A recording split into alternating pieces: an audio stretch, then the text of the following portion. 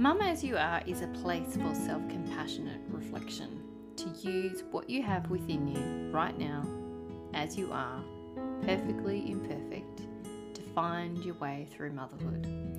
I'm Dr. Erin Bow, clinical and perinatal psychologist, author of More Than a Healthy Baby, course creator and mum of two.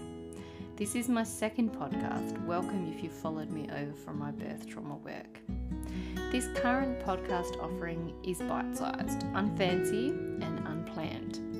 A roadmap for finding your way back to self-compassion and how to replace numbing and escapism with true, meaningful fun.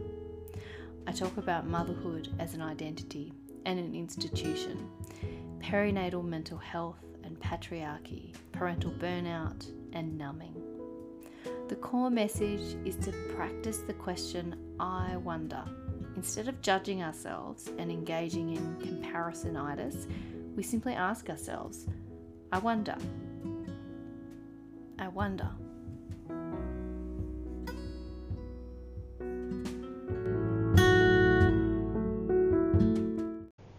Should you just get up earlier? Would life be better if you just got up earlier? Would you get the things done? I have been asked this more times than not lately, so I thought I would answer it in a kind of roundabout way. So if you wanted a short answer, then I guess the short answer would be the one word, paro. I talked about that in a previous episode. I think it's a word that is used to describe the feeling that pretty much nothing you do is right and whatever decision you make will somehow be wrong. So it's kind of like damned if you do, damned if you don't. And, daily life as a mum can feel like self-care is really just spinning the roulette wheel and seeing which option you can come up with that day. I get it. And so whatever you choose, it will probably still somehow feel like it's wrong. Like if you work out, then you feel like you should have journaled. If you stayed in bed longer, you'll feel like maybe you should have gotten up.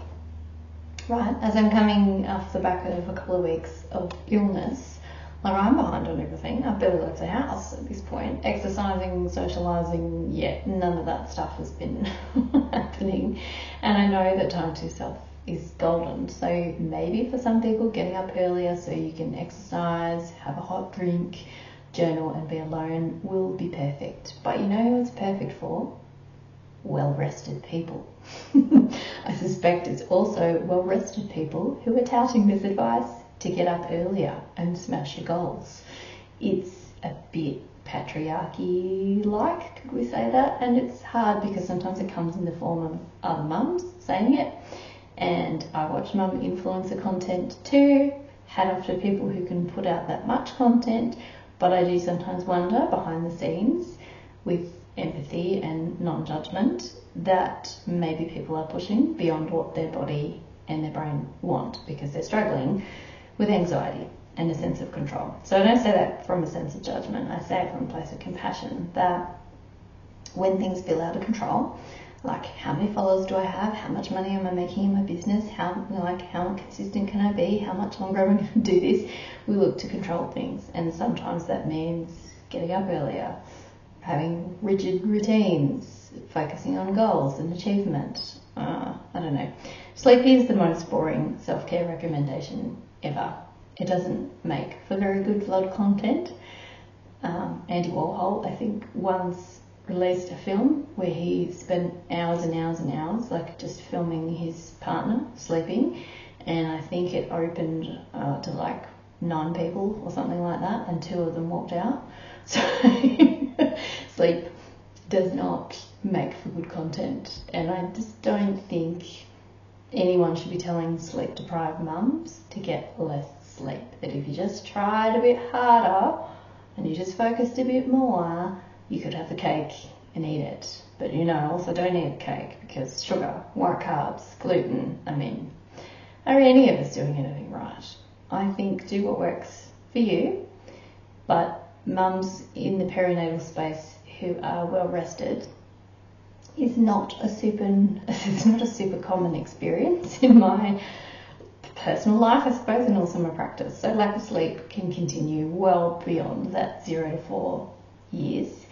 And, you know, the more that I research mums from history, as I'm writing this book about parental burnout, I keep coming across examples, and it's hard. The author Toni Morrison apparently used to get up every morning at dawn to write.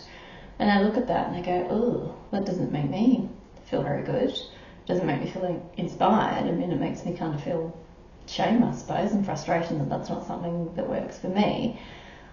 But that's, you know, this is part of it. Not everything that works for someone is going to work for you, right? So what I would say is that you don't need to judge other people, you don't need to judge yourself. But if getting up earlier is feeling like punishment, or you're potentially using other self-care things like getting your nails done, working, journaling, exercising instead of sleeping, then you want to get into a practice of pausing. It's hard to do anything if you're not getting enough sleep. Like taking a deep breath through your nose, letting it out fully through your mouth. Put your hand on your heart and ask your body, what does it need? And listen for the answer. Sleep and lack of sleep, it impairs our judgment. So I say that with kindness. Before you do any other self-care practice, ask yourself if maybe what you actually need is some sleep. So, if you are well rested, power to you. I am not yet a member of the well rested club. My children still wake regularly through the night. I have learned the hard way that getting up earlier is not for me. I need to sleep. Boring, boring, boring advice, but helpful potentially. I reckon at least one of you is going to hear this and go, yep. If I can sleep, I should probably sleep instead of going and doing all the other things. All right, talk to you next time.